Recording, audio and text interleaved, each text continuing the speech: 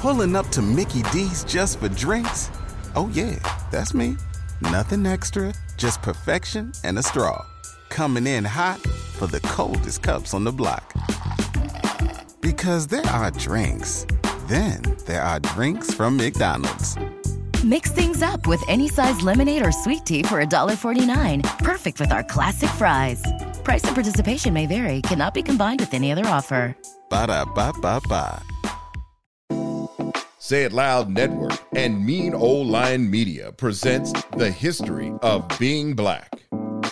Welcome to another episode of The History of Being Black. I am your host, Eunice Elliott, and I am so honored to be joined each episode with someone who I usually consider a thought leader, someone who is just representing Black folks in a certain way in America. I say usually. I made an exception today with my guest. This is a dear friend of mine today, joining us, Dr. Anthony C. Hood. He serves as Executive Vice President and Chief Diversity, Equity, and Inclusion Officer for First Horizon Bank. We're going to talk a little bit more about what Dr. Hood does, but he is a long-time, old-time friend. Welcome to The History of Being Black, Dr. Hood. Thank you for having me, Eunice. Honored to be here. It's funny because you had so much to say before we pressed record. I was just testing you out. He can code switch, y'all. He can code switch. That'll be another episode. Can't we all? We better. we might we talk were born about multilingual. So, Dr. Hood, I just mentioned what you do as far as your title, but break it down for me what it is that you do at First Horizon Bank and tell me why you do it. Yeah, so at First Horizon Bank, I am taking the lead on developing a brand new strategy for advancing the organization's overall goals through diversity, equity, and inclusion. So, that involves making sure that we have a diverse, equitable, and inclusive workforce. But it is also about procurement and, how we engage with minority women and diverse business owners as our suppliers. It's also about how we make our grants and being inclusive in that, as well as being inclusive in our banking practices and our lending deposits. So it's really a 360-degree view of how we can advance diversity, equity, inclusion, and ultimately, how does that promote the sustainability of the overall bank? So it's such a needed position, an opportunity you have, I would think, for a financial institution, because so many times Black folks have been on the very, very short end of the stick when it comes to lending opportunities, whether it's to purchase a home, whether it is to purchase a business or invest in a business. And so how much of what you do daily helps to influence those decisions? Yeah, so I think a lot. I've only been there for a couple of months, but right now what I'm really focused on is looking at our HR practices. So how do we identify talent to come into the organization, the talent that we do have in the organization? How do we make sure that we're investing in their development? And then how do we make sure that, we can get, racial and ethnic minorities, women, people of different sexual orientations, veterans? How do we make sure that everybody has an equitable opportunity to rise up the ranks, should they want to be in our senior leadership of the organization? Through all of that, it's really about diversity, because we want to make sure that our workforce is reflective of the communities that we serve, because people, have that background that can really drive innovation. It can drive better decision making, and then we can better empathize with the people that we're trying to serve. So focusing on creating that kind of environment just really makes us, better able to support and serve our customers, but then also be a good citizen to our community. Now, I've had the opportunity to speak on a diversity and inclusion panel with you before, and I always, I always take exception to the terminology. A lot of folks are really, really, fattening up those departments right now, especially because that's the hot button terms right now, diversity and inclusion and equity. And so I always struggle with the idea of being invited to discuss diversity and inclusion. And I want you to speak on this because this is your career and your job, because diversity and inclusion, and me being a Black woman, it would, for me, would mean that the standard, right, is a straight white male. Cisgender white male is the standard, and anything that is not that is diverse and inclusive. So the terminology itself kind of throws me off, but we have to accept that that is what 99.99% of the country was built on, was white, straight, Christian men. Yeah, so I think you bring up some good points, which is one of the reasons why, you're seeing a lot of folks, a lot of companies that are moving from just looking at diversity, having a chief diversity officer or having an office of diversity to also include equity and inclusion, because it's a lot more encompassing. So let me be clear about how we define these terms. So diversity, we look at as oftentimes representation. So all these things around race, gender, sexual orientation, things that you mentioned. But inclusion is about, do people feel like they actually, belong in an organization? So you're hearing a lot of people talk about belonging. You're also hearing a lot of conversation around, are people satisfied with where they work? Is it free from microaggressions and conflict and things like that? At least the bad forms of conflict. Some forms of conflict can be good because that drives more innovation. And then this last part, equity, is about fairness, about access to opportunities for training, development, and then equitable pay, fairness, things like that. So those three things working in concert is really where we need to be headed, the diversity, equity, and inclusion. So going back to what you said, like, we know that a lot of our organizations had as the standard all these different categories that you said: white men, cisgender, Christian, all these different labels. Anything to that is diverse. So when we talk about diverse, is diverse compared to what? And so a lot of organizations, banking included, we're now trying to make sure that all people can be included, regardless of race, gender, and all these other things. So do you think that's something that adults can actually learn how to do? I think we can. We always talk about hate or racism is taught. When you're dealing with people that are of the age of looking to have a career at your company or just companies in general, do you think have you seen that the efforts of people with diversity and inclusion programs, have you seen that? Can you change people's hearts and minds to move forward in a different way? So, I think that's why you have seen a lot of focus on unconscious bias training and things like that, which going to a 1 hour or 1 day training is not going to change people's minds and hearts and things like that.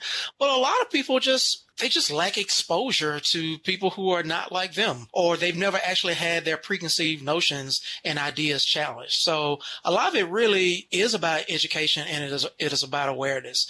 A lot of things that I think today are different from what I thought when I was 17, 18 years old, because I've experienced life and so many other different things. So I think a lot of what we do is, how do we give people the education necessary for them to think or rethink their preconceived notions, which then can have an impact on their attitudes, which then can have an impact on their behavior. So it's this change from cognitions, the way you think, to your attitudes, how you engage with other people, and then to your actual behaviors. So I think there is a pathway to get people to change their behaviors through education. But it has to be repeated. It has to be sustained.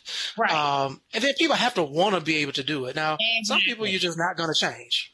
It just is what it is. Wanting to, right? Because even when you talk about unconscious bias, for me, and obviously as a Black woman, I think when moments of unconscious bias are brought to the table, I think it's obvious. It's like, yeah, I understand you may not have realized that's what that meant, or that's why that happened, or why you felt that way.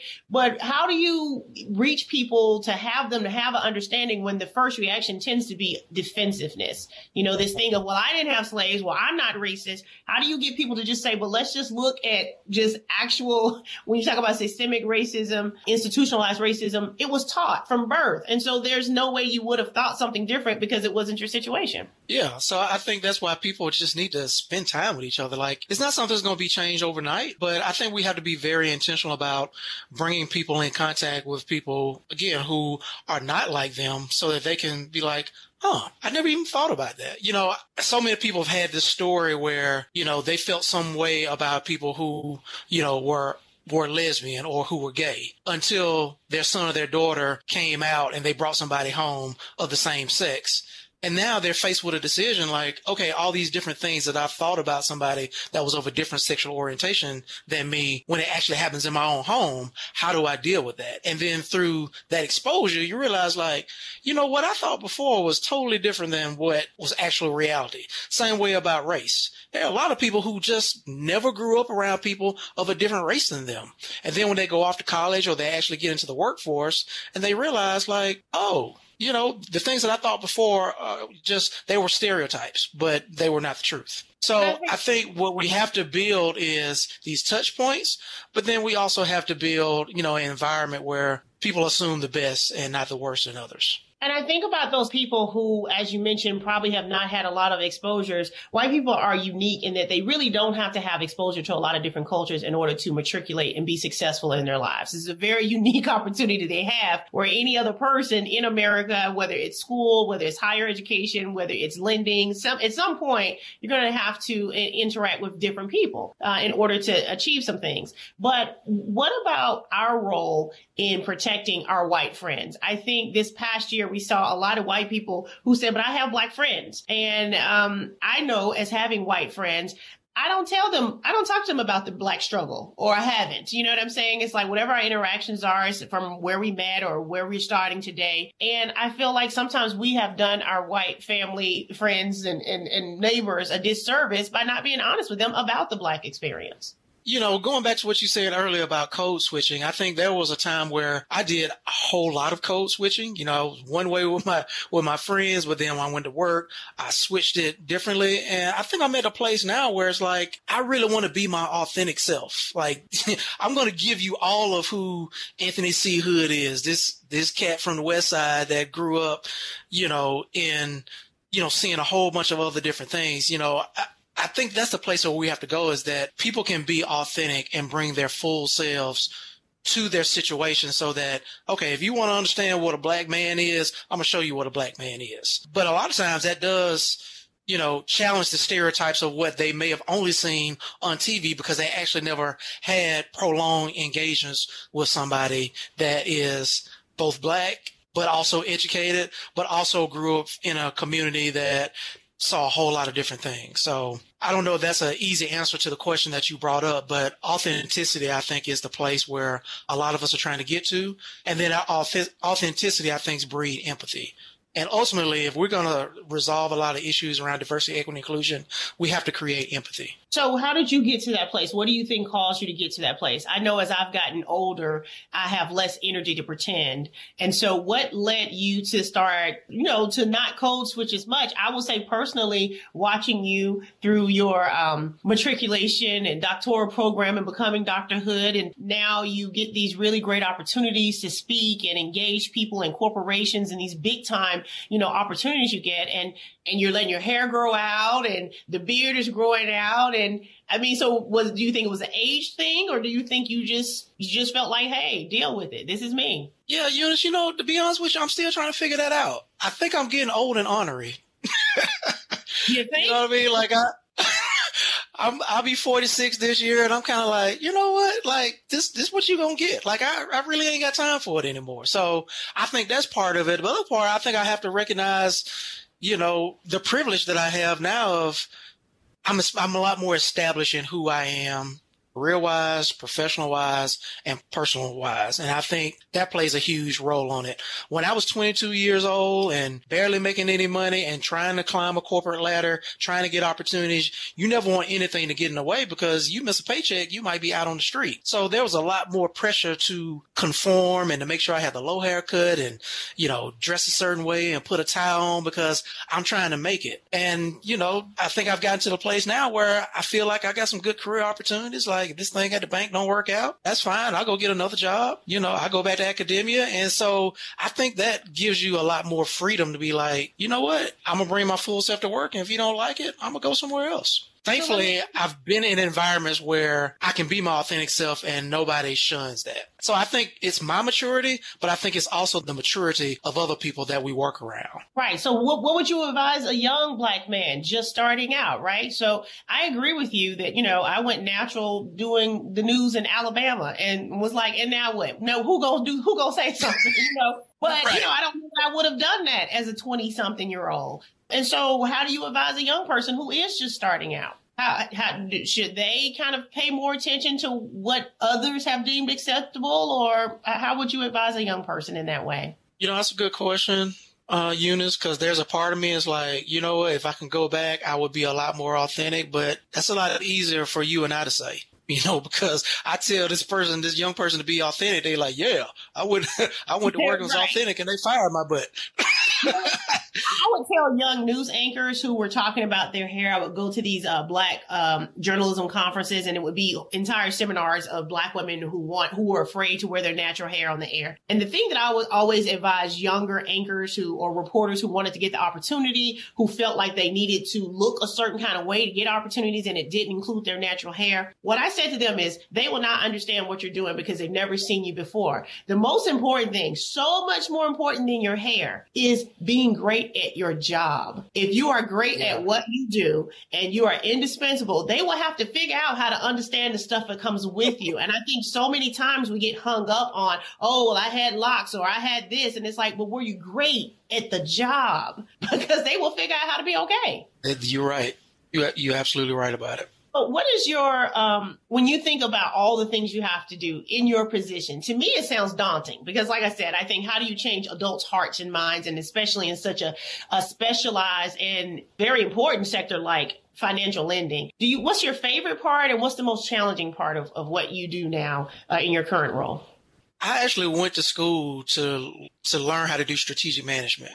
And that's what I taught for 9 years at UAB when I was a professor there. But I didn't really get an opportunity to actually do strategic management. Like, I'm teaching it, but I didn't get a chance to really do it. And sometimes you feel like a fraud. Like, you have that imposter syndrome where I'm teaching people these cases about, Costco and Walmart and how you run a large company. And I've actually never done that before. And so for me, I'm actually getting that opportunity to do the thing that I was trained how to do, is actually develop strategy, implement strategy, and get people's buy-in on the strategy that we're developing. And so for me, that's the best part of my job.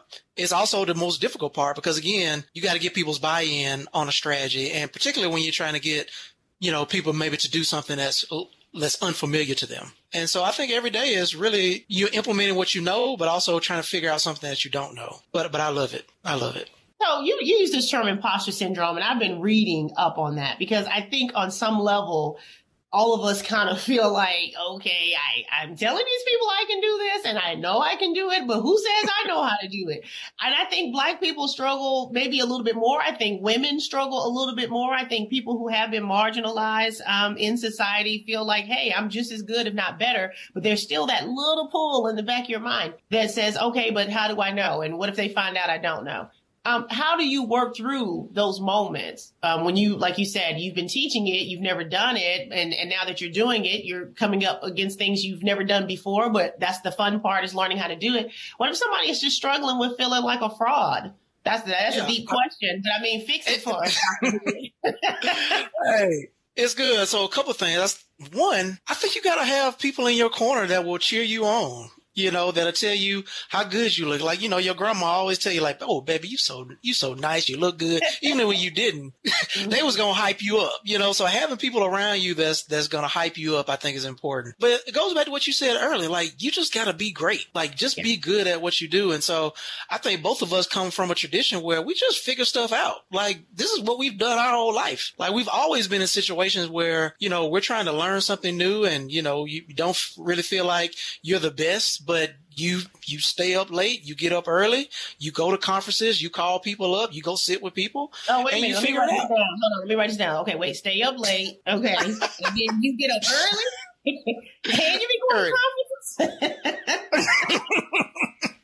You do all the things. And, that old saying, you fake it till you make it. I don't know that we're necessarily faking it. I think there's a lot of benefit in saying, like, I don't know. And so I try not to act like I know something I don't know. I'm just honest, like, you know what? That's a good question. I don't know, but I'm going to go get an answer. And I will go and get an answer and come back and be like, okay, so that thing that you mentioned yesterday, this is how we're going to do it today. Right. And I think that's the world that we're in right now, because things are changing so fast with technology and AI and machine learning and, just all the disruptions. Everybody's trying to figure something out. Nobody stays in a job more than 18 months now. It's like you getting moved to a different assignment, you losing a job, you getting a new promotional opportunity. And so everybody's trying to figure it out. So I think it creates an environment where it's okay to say, I don't know. I don't know right now, but I'll get the answer for you. And then you go figure it out. I love that you said the first part also about having a team that hypes you up. Now, be realistic, right? But hypes you up. I have one of the best hype women I have ever had. And to the point of, I find her ridiculous. But I remember when Steve Harvey first came out with Act Like a Woman, Think Like a Man. And like, I don't even think it was on the shelves yet. And my girlfriend called me and she said, girl, I saw Steve Harvey just wrote a book. I think if he's writing books, you need to write a book. And I said, now that's really you. So you feel that because Steve Harvey wrote a book that I should write, and she will take these moments and she'll see somebody doing something big and great. And she'll call me and say, I saw that. And I thought you should be doing that. And she is always one of my biggest cheerleaders and supporters. But, when something doesn't work out, she's also the first person I call and we just get to laugh about it. And I think people don't realize how important it is to, align yourself with goal-oriented people, align yourself with people who are working to achieve something. They say if you're around 9 broke people, you will be the 10th one. So, and also you never want to be the smartest person in the room. Go back to your example, like you've written 3 books now? Oh, but who's counting, Dr. Hood? So let's go there. When it was time for you had this unction, I don't know where it came from, your friend saying you should be an author, you didn't know how to be an author, right? Not at all. Still figuring it out. And so you just do it. I just do it. And that's the thing. Sometimes you have to build the plane while you're flying it. And it's scary. And you are writing the instruction manual as you are figuring it out. But you know what? I tell people, if you're doing it right, it shouldn't look like anything you've ever seen before. And so I think so many times young people, especially because they have so much exposure to other people's perceived lives through social media, they try to make it look like something they've seen. And it's like, listen, just jump out there and then people will be looking at you. Oh, what was that thing you used to say all the time online? Do it anyway. Do it anyway. I want you to talk about that. Doing it anyway. You have a family that I have a family of dogs, but you have actual family with humans. And so when you are taking these new opportunities or you're branching out or you're going back to school or getting more education, do you feel an additional pressure because you have these young women that are looking up to you, or even that you have to support these young women in their efforts and dreams? How does that balance out from your own personal aspirations and goals with being a family man? Man, Eunice, it's scary, to be honest with you. But I do think often on what you said, do it anyway. I really kind of internalized that, when I first heard you say that, because I had a really good job years ago at the phone company. I was at AT&T, nobody leaves AT&T, at least not willingly. But then I had this unction that I wanted to get a PhD. And so, to leave a 6-figure job to be a broke PhD student, for, X number of years. Looking at you to eat. Yeah. So how did you do it? And when I left, I had a newborn. My daughter was born in March, and I got the call when I was in the hospital with my newborn baby in my arm. And they was like, you've been accepted to the University of Alabama's PhD program. You ready? You excited? I'm like, hell no, I'm not excited. I'm scared as I don't know what. But I did it anyway. And going into a PhD program, again, that imposter syndrome came up you ain't no PhD. You can't be no doctor. Who does that? But I did it anyway. And then getting on faculty at UAB, dealing with that imposter syndrome. And then can I be a tenure faculty member? And so you just put one step, in front of the other. And then you eventually start to be like, you know what? I can do this. And so when this opportunity came up last year, when somebody reached out to me, it's like, hey, you ever thought about being a chief diversity officer? I'm like, actually, I have not. It's like, we think you'd be good at it. I'm like, me? Really? I didn't see myself in that role, and really took other people around me saying you actually been doing this for the longest. This work that you've been doing at UAB around inclusive innovation and all this other kind of stuff, and being an advocate for people in communities and low to moderate income communities and neighborhood revitalization, advocating for people to hire people of color. You've actually been a chief diversity officer. You just didn't have the title. And so it took people around me, again, those people to hype me up, bro, you need to do this. Take this opportunity, because again, my daughters need to see that too. They saw me as an academic, but to see me now in this role in a bank, I think it was important for them to see that. I love it. I love to see Black men shining. And every time before the pandemic, I would be out at different events as a single woman, networking and schmoozing. And I would see Dr. Hood and I would say, Dr. Hood, how does your wife like you?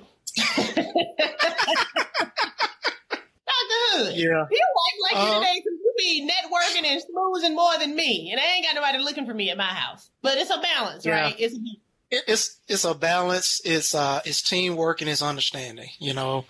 I'm able to do all those different things because my wife is a homemaker, and so that's that's something that we had to agree on, is that, she's going to take, the lead on making sure my kids get to dance practice and gymnastics and things like that, and helping them with homework while I'm out networking events, serving on boards and stuff like that. That does take me out of the home a lot. So I have to be very intentional about when I am at home, making sure that I'm spending time with my wife and my kids. And so again, it's a partnership, that it doesn't work for everybody, but it works for us. Let me tell you, that's a whole nother episode. Black men going out and wanting to get it. I'm going to just say this as a single Black woman. It's a different episode. We ain't going to do it today. But I've always been inspired by your family's structure. And like I said, knowing you for many years and seeing how your life and career has changed. And I've always been curious about it, because I think a lot of times as single Black women, we tend to be independent and upwardly mobile. And our Black men who are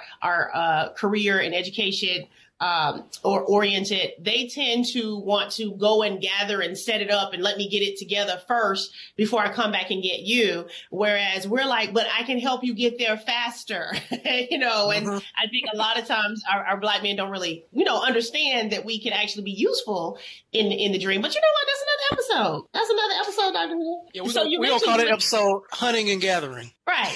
And bring me something back. And bring me back a 2-piece. It's one of those things you mentioned. Every year I didn't really do one this year, do it anyway. And a lot of times people would look at me and my career changes and different things I would just jump out there and do. And they would say, you have no fear. You're fearless. You're so brave. And I said, I'm scared every time I do anything, but I do it anyway. And so that was the whole point, is you're never not going to be afraid. You're never going to have enough money. You're never going to lose enough weight. You're never going to be young enough. You're never going to be old enough. You're never going to know enough people. There's never going to be a scenario where it's going to be time. You just have to do it anyway. At the end of every episode, we like to leave our listeners with an action item. #BeTheChange. We love talking to thought leaders about being Black in America and the history of being Black and the future of being Black. But we also want to leave our listeners with something that they feel excited about that they can do right now. Dr. Hood, what would you offer our listeners as a #BeTheChange moment? I'm going to leverage what you said, do it anyway, because I've talked about imposter syndrome, not feeling like you check all the boxes, but do it anyway. Do it with the fear. If you're afraid, that probably means that you're taking a risk, and that's what you need to do, particularly in this kind of environment. So lean into the fear, do it anyway. And then when you encounter a situation where you don't know what you're doing, figure it out and get some hype men and women around you to tell you how good you are, and it'll all work out. I was going to say, we pick with each other and mess with each other, but we are in a circle of hype men for each other of, I see you, Dr. Hood. For sure. I so appreciate you sharing some of your time with me and with our listeners of the history of being Black. Hopefully you'll come back and hang out with us some more. You have a lot that I want to talk to you about, so hopefully you will answer the phone when I call. Absolutely. Anytime. All right. Until next time, y'all, please stay safe, and we'll talk to you on the next episode of The History of Being Black. The History of Being Black podcast is hosted and produced by Eunice Elliott, associate producer Lauren Turner, edited by Ken Johnson, executive producers Omar Thompson, Andrew Kalb, and Ken Johnson. Find the History of Being Black podcast on Apple Podcasts, Stitcher, Spotify, TuneIn, or wherever you get your podcast. The History of Being Black podcast is a Mean Old Lion and Say It Loud Network production. Pulling up to Mickey D's just for drinks? Oh yeah, that's me. Nothing extra, just perfection and a straw. Coming in hot for the coldest cups on the block. Because there are drinks. Then there are drinks from McDonald's. Mix things up with any size lemonade or sweet tea for $1.49. Perfect with our classic fries. Price and participation may vary. Cannot be combined with any other offer. Ba-da-ba-ba-ba.